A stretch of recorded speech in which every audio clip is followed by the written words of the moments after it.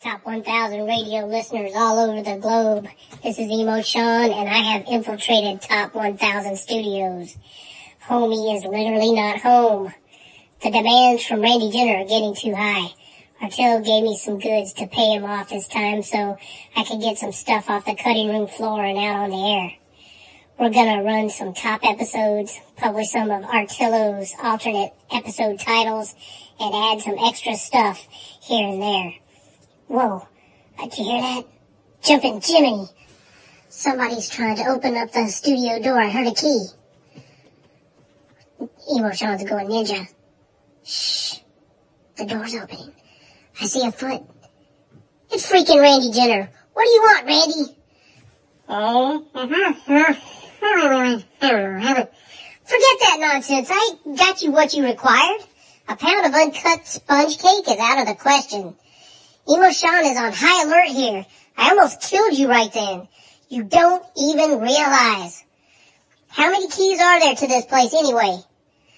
Sorry, folks. Get out here, Randy. On to a killer episode. Black Sabbath, Rolling Stones, Ozzy Osbourne, U2, and Tom Petty enter the pit. Who's climbing out? Also, this episode includes a special appearance by Untitled Avenue. Why don't you take a listen or three? Here's episode 45 under Artillo's unpublished alternate title, 31 Flavors of Time. Let's do it. Top 1000 radio. Song battle. Good evening, ladies and gentlemen. This is Top 1000 Radio. I am your host, Chris Nairn, and this is episode 45. Song battle number 43. We're getting back to the song battles. You kind of walked in on me while I was practicing my quarter blood technique. All right, so thanks to everybody listening, sharing, following. Please, if you haven't done so, do so. Rate the show 5 stars. All right. Help me out with getting this, getting this thing off the ground. And if you know anybody who likes this kind of thing, please share it with them, because that's the nice thing to do. That's generous of you. Okay? And those of you looking for ideas for your own list, go to top1000radio.blogspot.com, where you will see both lists, the challengers list and the list in progress. I do need to update that, so I will get on it. If you're looking to make a deal, like if I'll update the list at top1000radio.blogspot.com, and you'll go on and follow and give 5 stars, then deal. Okay? You do it, and I'll do it. We'll keep our end of the bargain. Okay? Okay, this day in news, 1899. Duke Ellington was born. Why do I go all the way back to 1899 on a list that's mostly rock music? And why do I even talk about Duke Ellington? Because Duke Ellington is one of the foundations of popular music. Okay, you gotta give the man his due.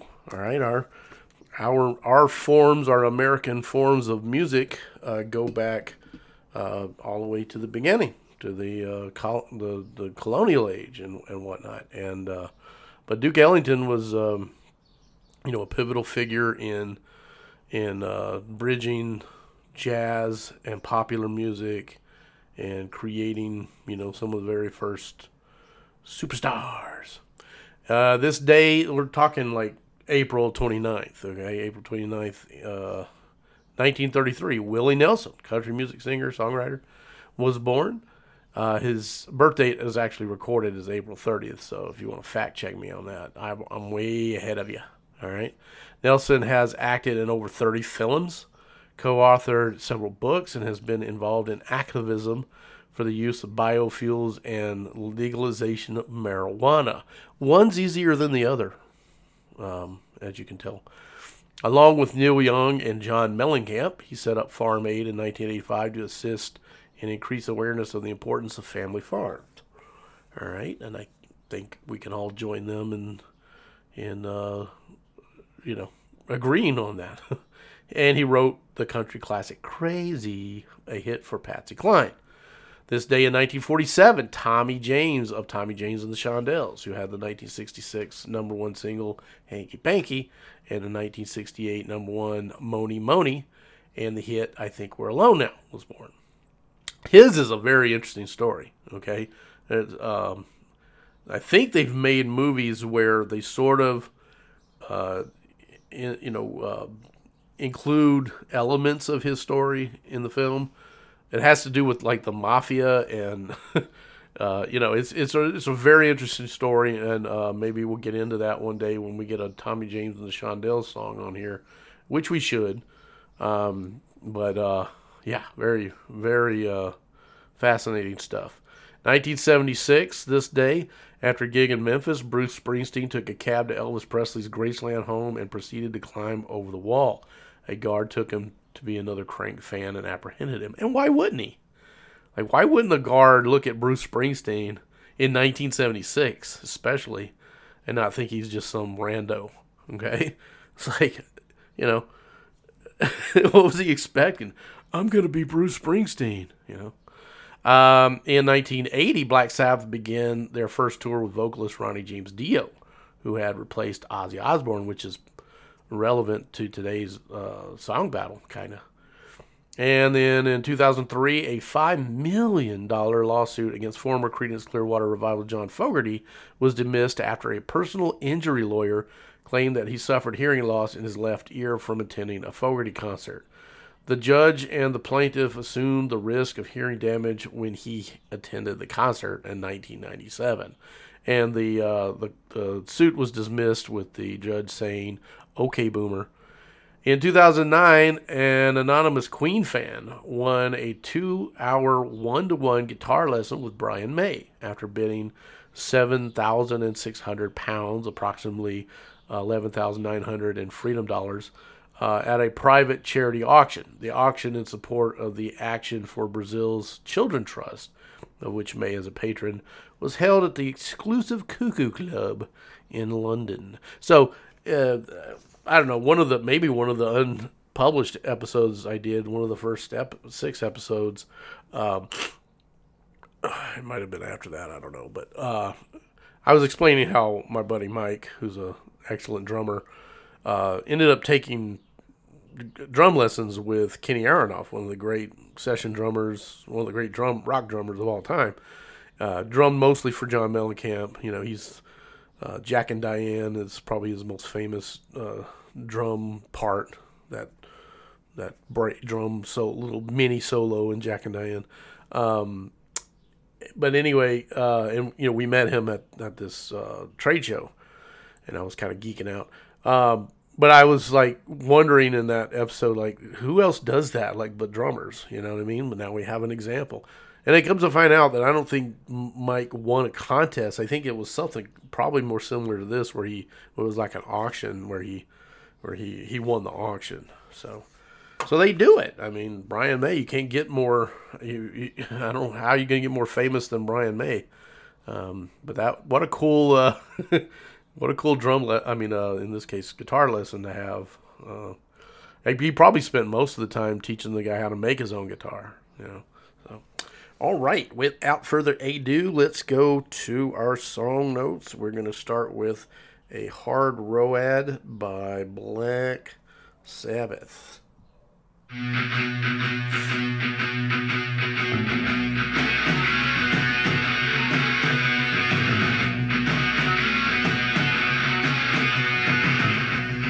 A Hard Road from Black Sabbath's 8th studio album, Never Say Die, 1978. It's the last studio album with the band's original lineup and to feature original vocalist Ozzy Osbourne until the 2013 album, 13. The first and last time Sabbath guitarist Tony Iommi sang backing vocals. In Iommi's book, Iron Man, My Journey Through Heaven and Hell with Black Sabbath, he explained that whenever he sang, bassist Geezer Butler couldn't keep a straight face.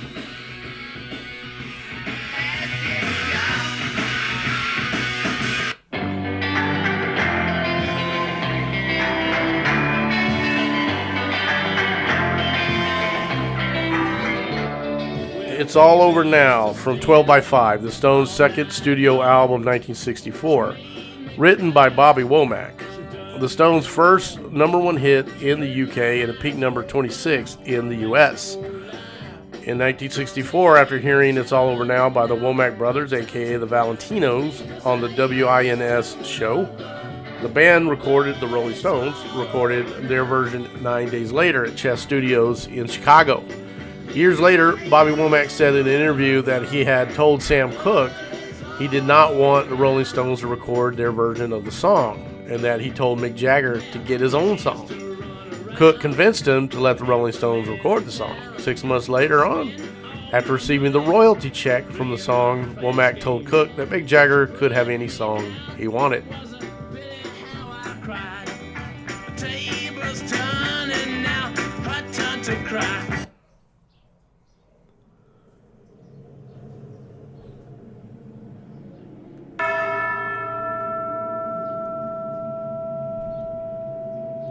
I'm gonna run this forward. There's a lot of that, and then you get to here. And then you got some organ, a lot of that.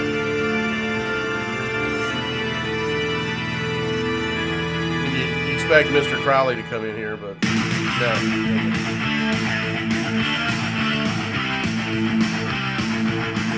Center of Eternity. First song on side 2 of Ozzy's third studio album, Bark at the Moon, 1983. Some European pressings identify the track Center of Eternity as Forever. On tours for the album, Osbourne referred to it as Forever. This can be heard on bootleg recordings of tours promoting the album. Bark at the Moon is the only Ozzy Osbourne album on which the songwriting is credited entirely to Osbourne. However, guitarist Jakey Lee maintains that he composed a significant amount of the album's music. Bose cheated out of his writing and publishing claims by Osbourne's wife and manager, Sharon. Lee claims that after he had composed the songs and completed recording his parts in the studio, he was presented with a contract which stated that he would have no claim to any writing or publishing relating to the album. The contract also stated that Lee could not mention this publicly. Lee claims he signed the contract because he had no legal representation and because Sharon threatened to fire him and have another guitarist re-record his parts if he refused.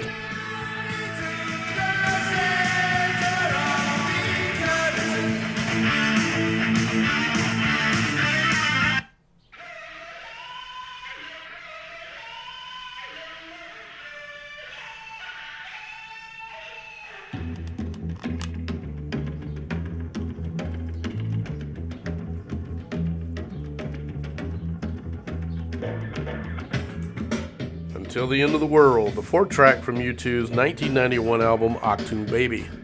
The song began as a riff composed by lead vocalist Bono from a demo, which the band revisited with success after talking with German filmmaker Wim Wenders about providing music for his film Until the End of the World. The song's lyrics describe a fictional conversation between Jesus Christ and Judas Iscariot. The first verse discusses the Last Supper. The second is about Judas identifying Jesus with a kiss on the cheek in the Garden of Gethsemane. And the final is about Judas' suicide after being overwhelmed with guilt and sadness.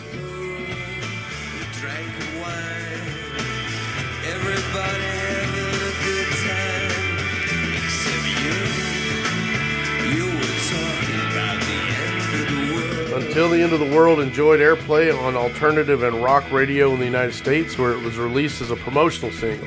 It peaked within the top 5 Billboard Modern Rock Tracks and Album Rock Track charts. It also peaked at number 69 on the Canadian RPM Top 100 Singles chart.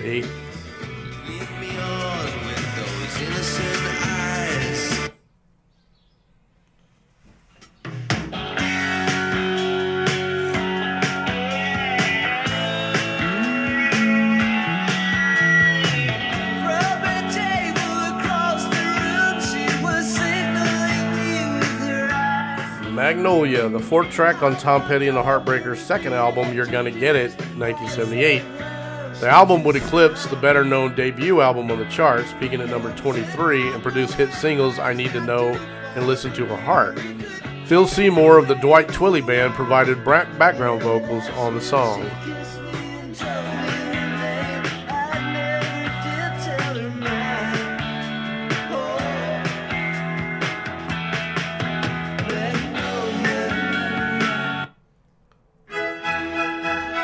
And now it's time for lyrics and literature.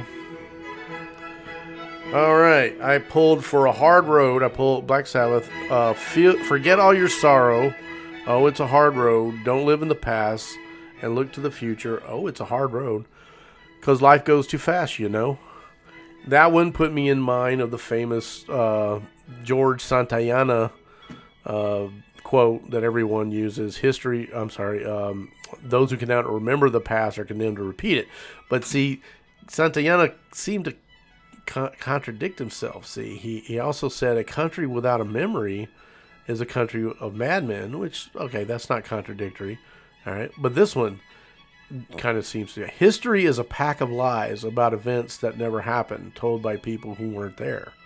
Which is it, George? Well, I think what he means is, okay, you definitely have to remember your history. Okay, a country without a memory is a country of madmen. And I would argue that a country without a memory is not a country at all. And I definitely agree that people who don't know history are doomed to repeat it. But what he's talking about in that third quote, history is a pack of lies about events that never happened, told by people who weren't there. He's talking about the profession of history, okay, historians. And if you you spend your life reading history and make that your kind of profession, unless you're completely given over to corruption, you can see how history is used as a weapon. All right, and once you decide that, okay, history is going to be my way of pushing an ideology, then you're no longer really doing history. You're doing propaganda. All right. So what's the line between actual history and propaganda? Well, that's for you to decide, isn't it? From It's All Over Now, Rolling Stones, I pulled out, well, I used to wake in the morning, get my breakfast in bed. When I'd gotten worried, she'd ease my aching head. But now she's here and there with every man in town. Gross. Still trying to take me for that same old clown. And there's going to be a lot of Bible in this one. Today's basically a Bible study. This put me in mind of the woman at the well, John 4:16 through 19. Jesus said to her, Jesus had gone to this well, this famous well, and he was sitting there, and this Samaritan woman came up, and he asked her for a drink of water, and she's like, bro, I'm Samaritan, you're a Jew, you guys don't, we don't mix with each other. And, he said, if you knew who was talking to you, you would ask me for water. I'd give you living water. And then she's like, how are you going to you don't even have a bucket, And he said to her, go call to your husband and come here. The woman answered him, I have no husband. Jesus said to her, you're right in saying I have no husband, for you have had 5 husbands, and the one you have now is not your husband. What you have said is true. The woman said to him, sir, I perceive that you're a prophet. So I always think of the Samaritan, the woman at the well, whenever I hear lyrics like It's All Over Now, or every other Led Zeppelin song, okay, and blues songs where the poor blues man is lamenting his woman's less licentiousness. Is that the word I'm looking for? To put it the way Gus from the excellent TV detective show Psych would say, you need Jesus.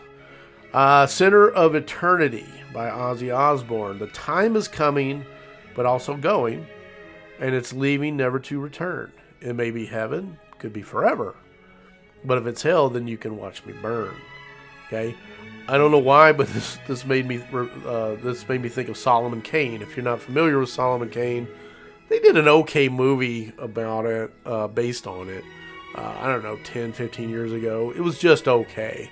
It definitely didn't bear any resemblance to the character. I'm trying to remember. It's the guy who came up with Conan the Barbarian, Robert E. Howard.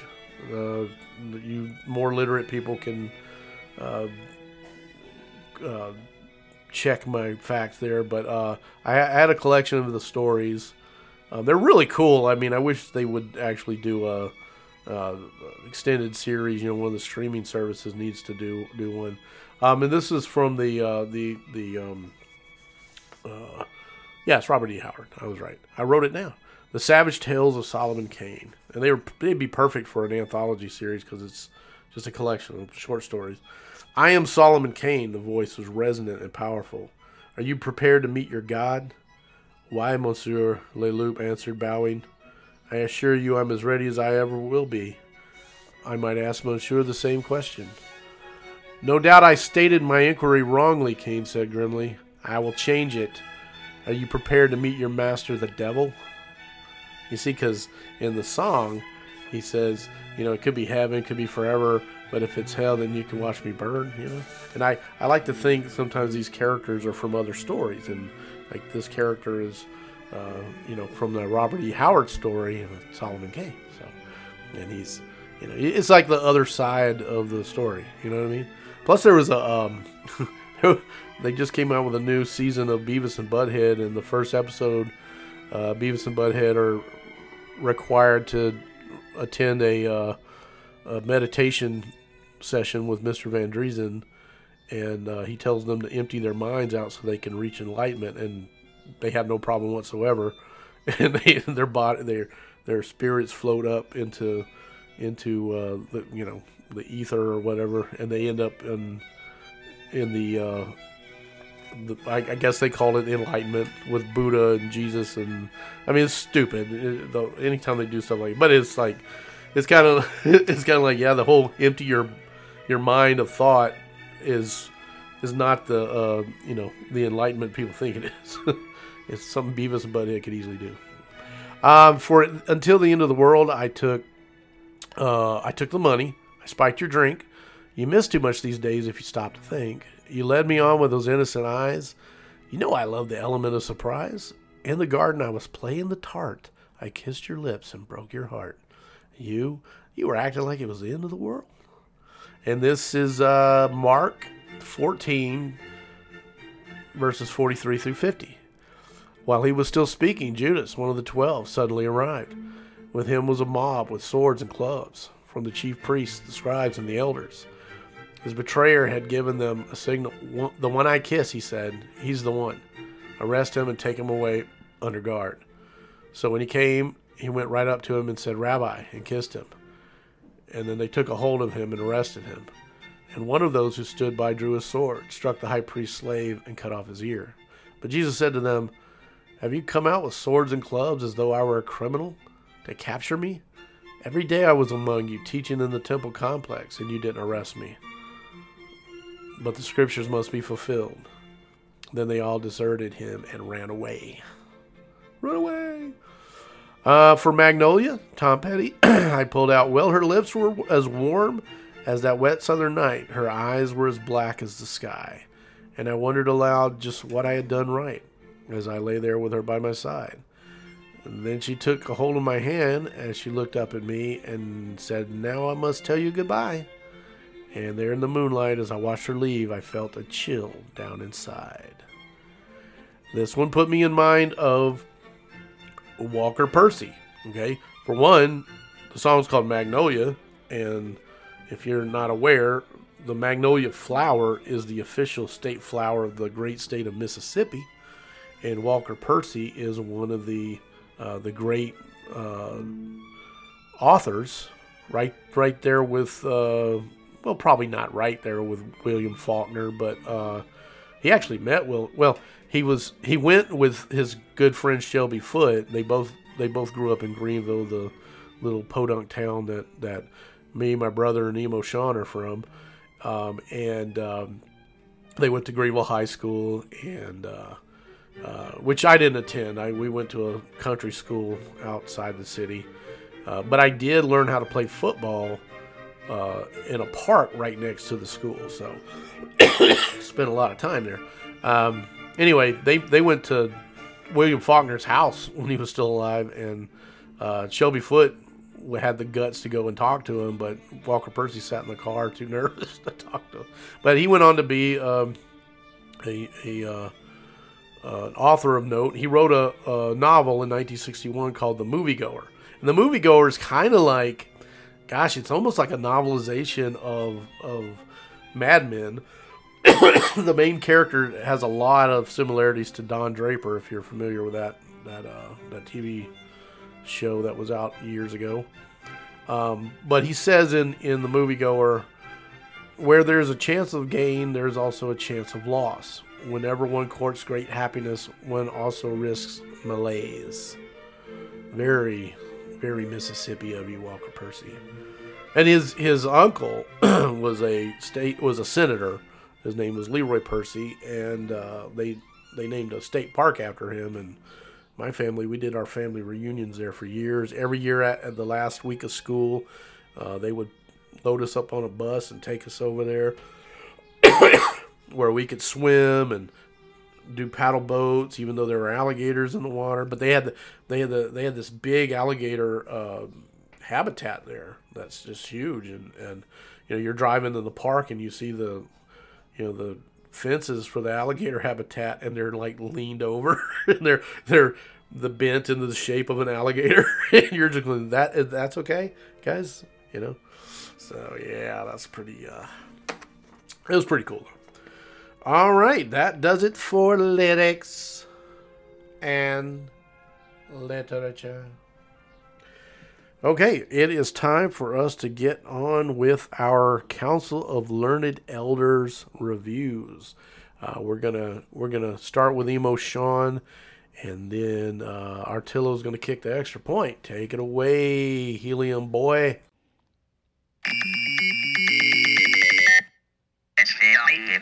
Top 1,000 radio listeners all over the globe. Emo Sean here, expressing feels on this here song battle. May we proceed? Yes, we may. Number 5, Center of Eternity. Oh, Emo Sean has nostalgic vibes. Continual listeners know that Emo Sean's heavy metal hero was Ozzy. The opening organ piece, man. Emo Sean loves him some Bach-style organ. Bells and Gregorian chanting, that's freaking so metal. Jakey Lee shreds. It's a great album. Come, nostalgia time travel with Emo Sean back to 1984. Bark at the Moon was released in November of 1983. Emo Sean probably took his Camelot Music gift certificate he got for Christmas and bought Bark at the Moon. Emo Sean loved music store gift certificates. Anywho, Emo Sean used to listen to this album while playing Qbert or Frogger on the state-of-the-art gaming console called Intellivision. Oh, how Emo Sean looks fondly upon simpler times. Number 4, Magnolia. This song was very appealing to Emo Sean. It is fresh because it isn't something you hear on the radio. Sometimes Tom is hit and miss for Emo Sean. Magnolia paints a picture that a southern boy like Emo Sean understands. Magnolia trees and the smell of the flowers, humid southern nights, of course all referring to the girl he met, but he can recall and still sense the South, and it is making Emo Sean emo. Tom hits and he scores on this one. Number 3, Until the End of the World. Good groove laid down at the beginning by Larry Mullen Jr. The lyrics are so clear when realizing Bono was singing from the perspective of Judas from the biblical account of his betrayal of Christ. Emo Sean feels like the last verse is from Bono's own perspective because although Judas had regret, he ended his life never reaching out for forgiveness. Emo Sean doesn't know if this is a proper analysis. He is sure there's a bunch to talk about with this here song. And number 2, It's All Over Now. Emo Sean likes old stones. This list made Emo Sean put this song at 2. In a crap list, it would be a 5. It is reminiscent of some Chuck Berry. And number 1, A Hard Road. Emo Sean really does not like this. Ozzy is extra whiny. I'm not feeling any of it. It is hard to believe this is Sabbath. The song feels too sunny and flowery and nice. Sabbath may have been trying to find some relevance at this time, but Emo Sean thinks Sabbath's original recipe stands the test of time. Emo Sean can and will forget this song. But don't you forget about Emo Sean. Later, skaters.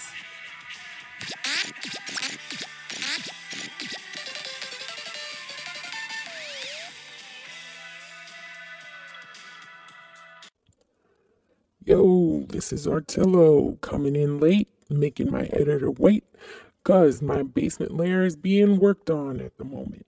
I'm here with A Brief History of Time, or whatever. Center of Eternity by Ozzy. 5. What? Yes! I'm into songs about time, not a secret. Yes, there are a few exceptions to the rule, but this is a must-have. And I'm going to move on because I believe this song is well covered by my cohort. And also because it's about to get convoluted. Because this is a 3-way tie. But we don't have that here. So I'm just going to keep y'all in suspense for a few minutes to appease myself. You're welcome. Our host has ascended from the couplet battle into the more elevated realm of lyrics and literature. But I'm going to bring it back down a notch and resurrect the couplet spirit a little bit here. So you can get a little highbrow and a little lowbrow right here in one podcast. Why? Because I'm about the poetry. And in poetry, sometimes a line or two can have more impact than a larger excerpt. And here's a couple of my favorite lines from Until the End of the World. Everybody having a good time except you. You were talking about the end of the world. I really like this stark contrast. It just puts the zoom lens in quick focus. And in my dream, I was drowning my sorrows, but my sorrows, they learned to swim. I think this was just a great visual. I think people can get tripped up on Bono's lyrics in general, and they do. There's a lot of criticism that comes up, which our host has brought up before. Is it biblically accurate? Is it authentic? Is he talking about this? Is he talking about something else? Etc. But he's using a lot of imagery in this song, and it's mixed imagery, and it overlaps in mixed metaphors, and I think that is totally intentional. This is why just a line or two of poetry can have huge impact because of juxtaposition and implication. You can overlap one line with another when you refuse to specify punctuation. You can use one line to imply that it is related to different imagery or different contexts in the same song. You can be vague and leave interpretation up to the listener and blame part of the song on them. Tricksy, I know. All's fair in poetry and war. Fun fact. Well, I don't know if I would call this a fact, but if you do a search on Until the End of the World, one of the things that comes up is this. Learn English in a fun way with the music video and the lyrics of the song Until the End of the World of U2. May I just say, I don't think that's a good idea. But when asked where she learned English, Cassandra did say, in Wayne's World, college and the Police Academy movies. Moving on from the English of the U2 song, I'm going to talk a little bit about the music. I have another musician friend who's just not a big fan of a phaser, but I am, and he kindly tolerates me using it a lot. I like it here in this U2 song. We've got that familiar U2 sonic space. And there are also some sound and mixing changes that were made for the bridge that I think are interesting. This is U2 being broodier than Tom Petty and the Heartbreakers. Taking me to Magnolia, which is appearing here somewhere in the F-sharp minor A realm. In Tom's 31 Flavors of Broody, this is one of the sweet ones. I'm a sucker for this effect. The compound interval bass slides. It slides up to the ninth, just over the octave, right away in the intro. Dude, you had me at one of those, and then it just launches straight into the song. It's not overdone, just placed here and there, and I think it's a really nice touch. We've also got a triplet rhythm in the vocal melody, and when that bass slide comes back, the A up to the ninth, the B, it does a walk down that's sort of complementary to that same feel. Okay, and that tick-tock thing at the end, no, I'm not talking about the app. This thing here. If you don't hear that clock spinning, I don't know what. I'll get back to that. There are some elements in here that appear over and over in Tom Petty songs, like that minor third walk up in the same rhythm as Refugee, which is also an F sharp minor, but I don't mind. This song still stays fresh. And here's another reason for that, I think. The mood. I mean, maybe it's a subtle shift, but I feel like U2 and Tom Petty are sitting on opposite sides of the same bar, sipping the same memory drink, and having two completely different mood experiences. Musically, these songs give off a certain flavor that feels related to me. Magnolia has those triplet rhythms in the melody, and Until the End of the World has some Spanish guitar reminiscent things in the electric solo on the bridge. Until the End of the World, this is more complex with regard to tonal center. It has an E sort of thing going on, but it's way more complex than that, and I really wish I could get into it here. I am so out of time. I could spend a whole episode just on that, but the melody is doing something interesting where it's hanging out on this F sharp here through all the different chord changes and possible key center changes that makes it feel sort of related to the Tom Petty in a way. I wish I could get into this. No time. Moving on. So I said I have an idea of what bar they're in. I'm going to break a rule here and talk about a taboo subject. The Eagles. Hotel California in B harmonic minor with a reggae beat sort of going on. I had a friend in college who was trapped in a dorm that played this song on infinite repeat on a massive sound system. I honestly don't know how he lived with it for a whole year, but to be fair, he would play the music from Les Miserables on infinite repeat, so maybe he just had the kind of mind that could fight prison with prison. Now that I got you good and confused, I'm going to talk about the third member of the three-way tie. It's All Over Now by the Rolling Stones. Is it? Is it all over now? Why is the first Rolling Stones song I like in this whole list up against the other four in this lineup? This is affecting my vote, y'all.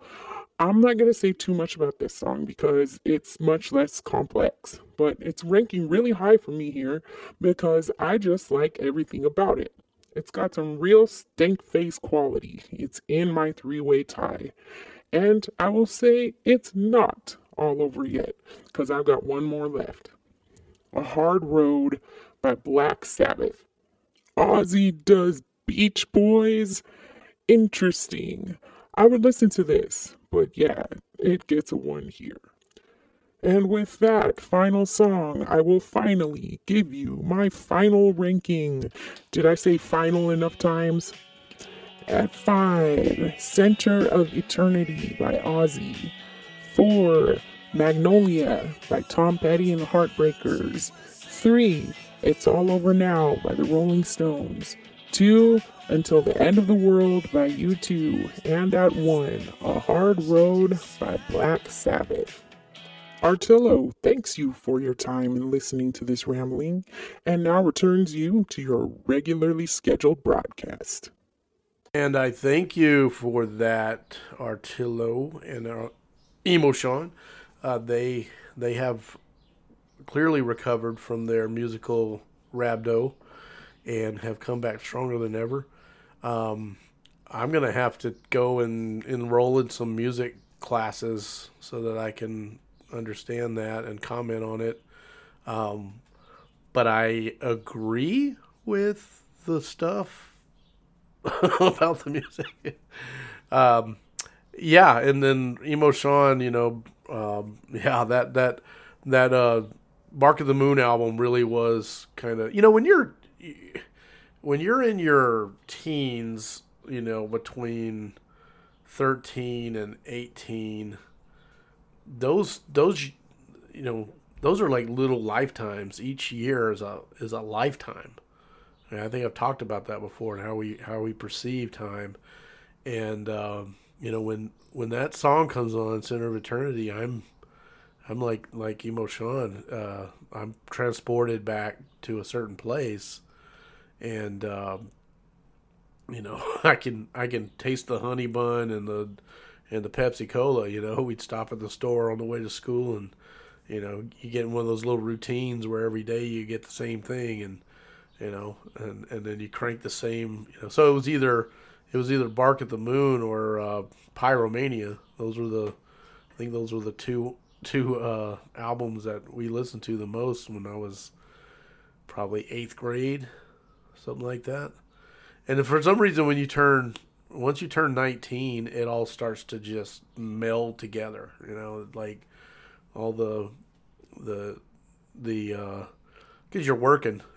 When you start working, and I've been working since I was 12. So, but I didn't have one of those jobs I went to every single day. All throughout the year, my jobs were seasonal, tended to be, but like once you start working daily, that's when your time perception starts to transform into 5 years or 10 years. Now for me, it's like 20 years go by, and it's like, hey, that was just yesterday, So anyway, all right, let's get to our Challengers poll.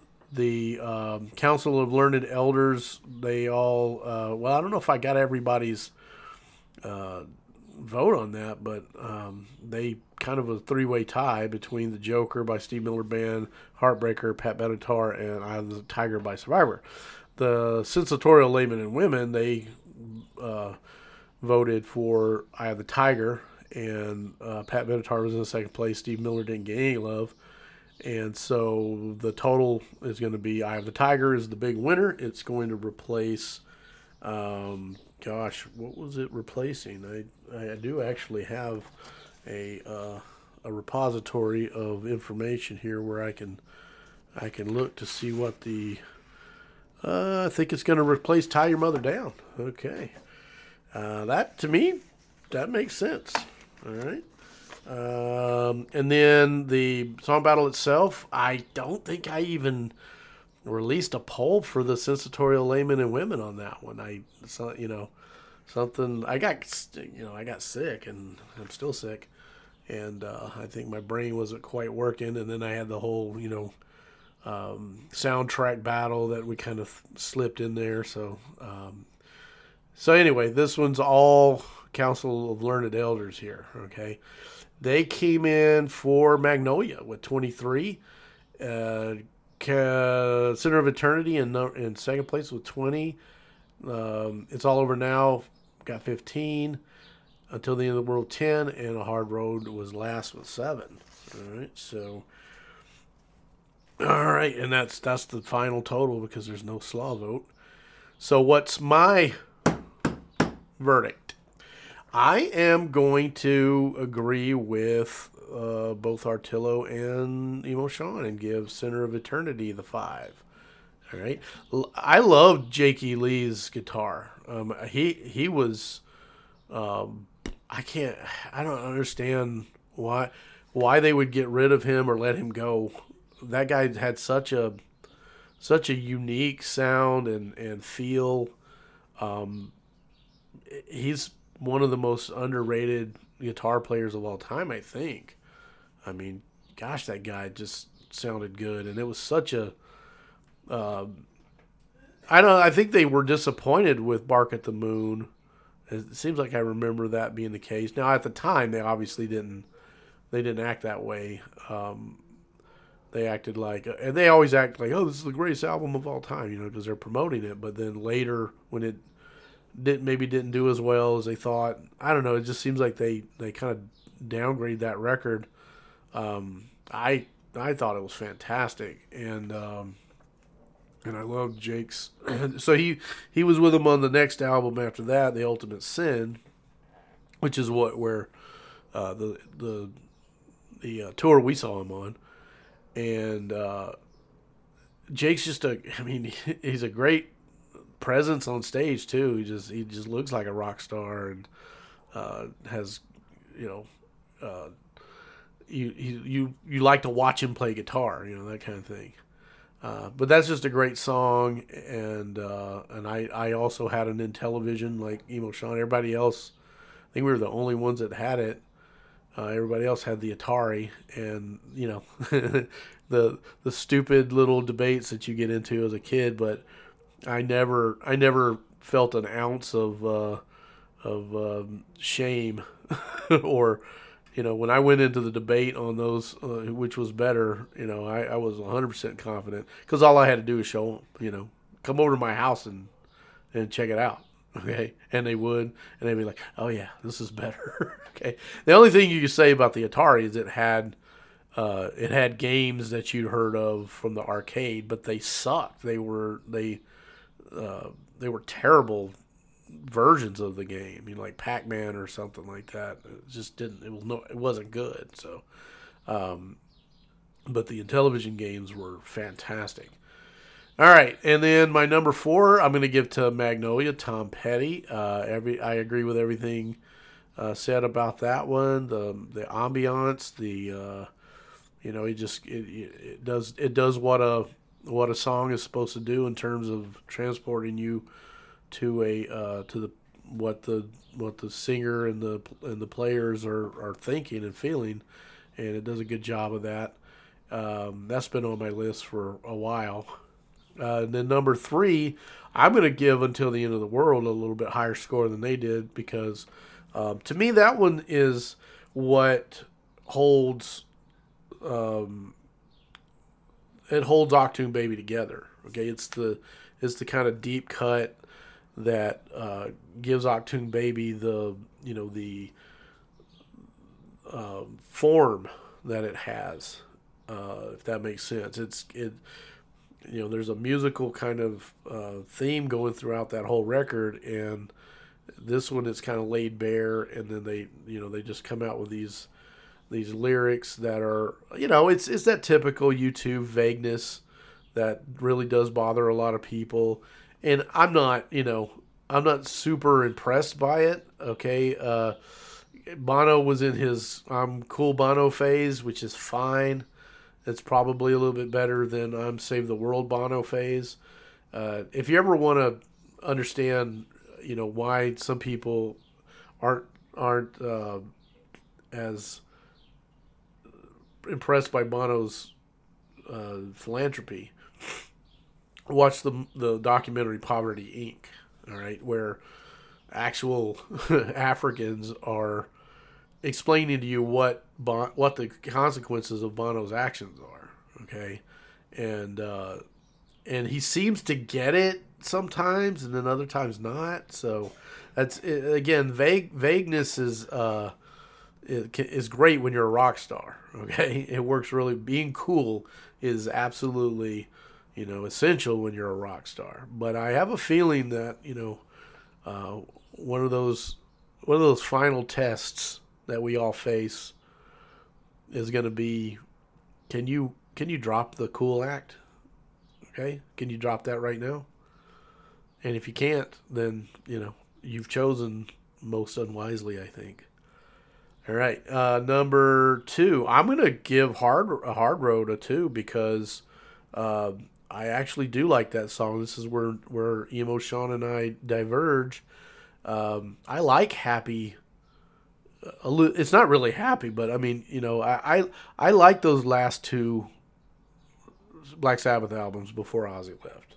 All right, I get what they were trying to do, and if I were a Black Sabbath fan at the time, I might have felt differently. But that means I just wanted to wallow in the sludge, kind of thing. I'm rambling. I got a cold, so I'm just trying to get my thoughts out here. But I don't know. I like it more than most people do, I think. And that song reminds me of a Tommy James and Shondel's song called "Dragging the Line." Go listen to that and tell me if you agree. Okay, and then I'm gonna have to kick it. It's all over now. I thought I was gonna be higher. I thought that was gonna stay on the list, but it's not, for me. It's not well recorded. It's not well produced.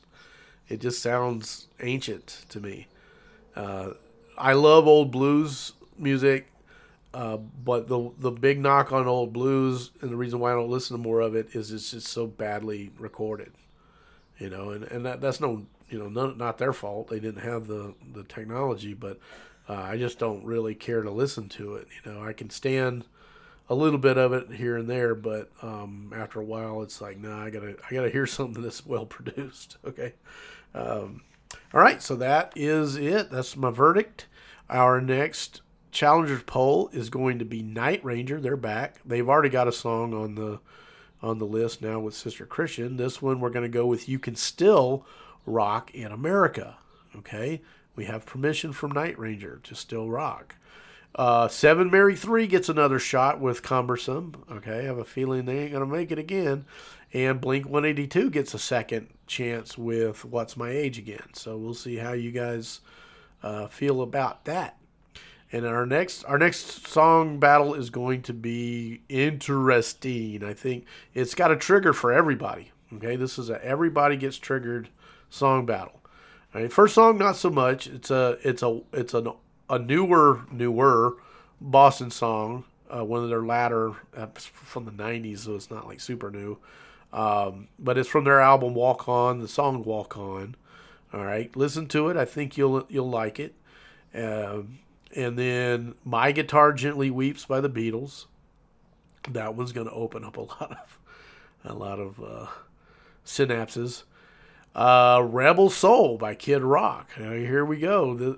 While "My Guitar Gently Weeps" is going to trigger a lot of boomer hate, understandably.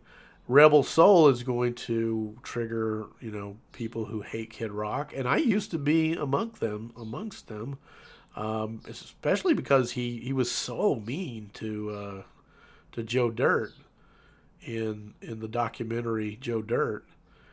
But I was convinced. Someone convinced me that was just a role that he played. That Kid Rock wasn't actually mean like that. So I give him another shot.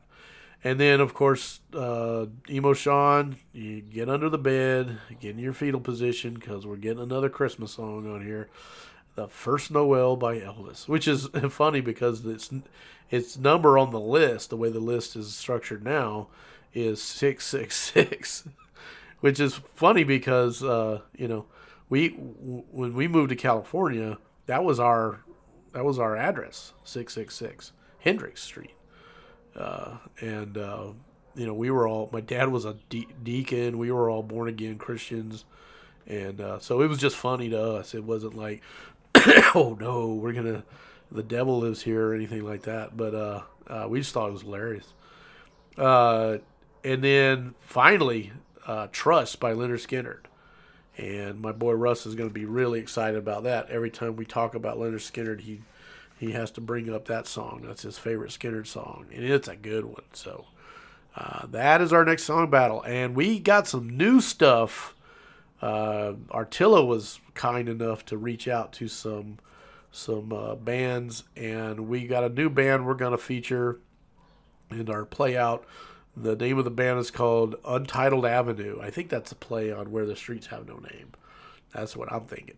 They got this. They're an interesting band. Some of you younger folk probably would like this. I like it. I dig it. But it reminds me of the stuff that my kids listen to. Some of my kids. This song is called "Art of Arson." All right, guys, have a good one. My mind is clean.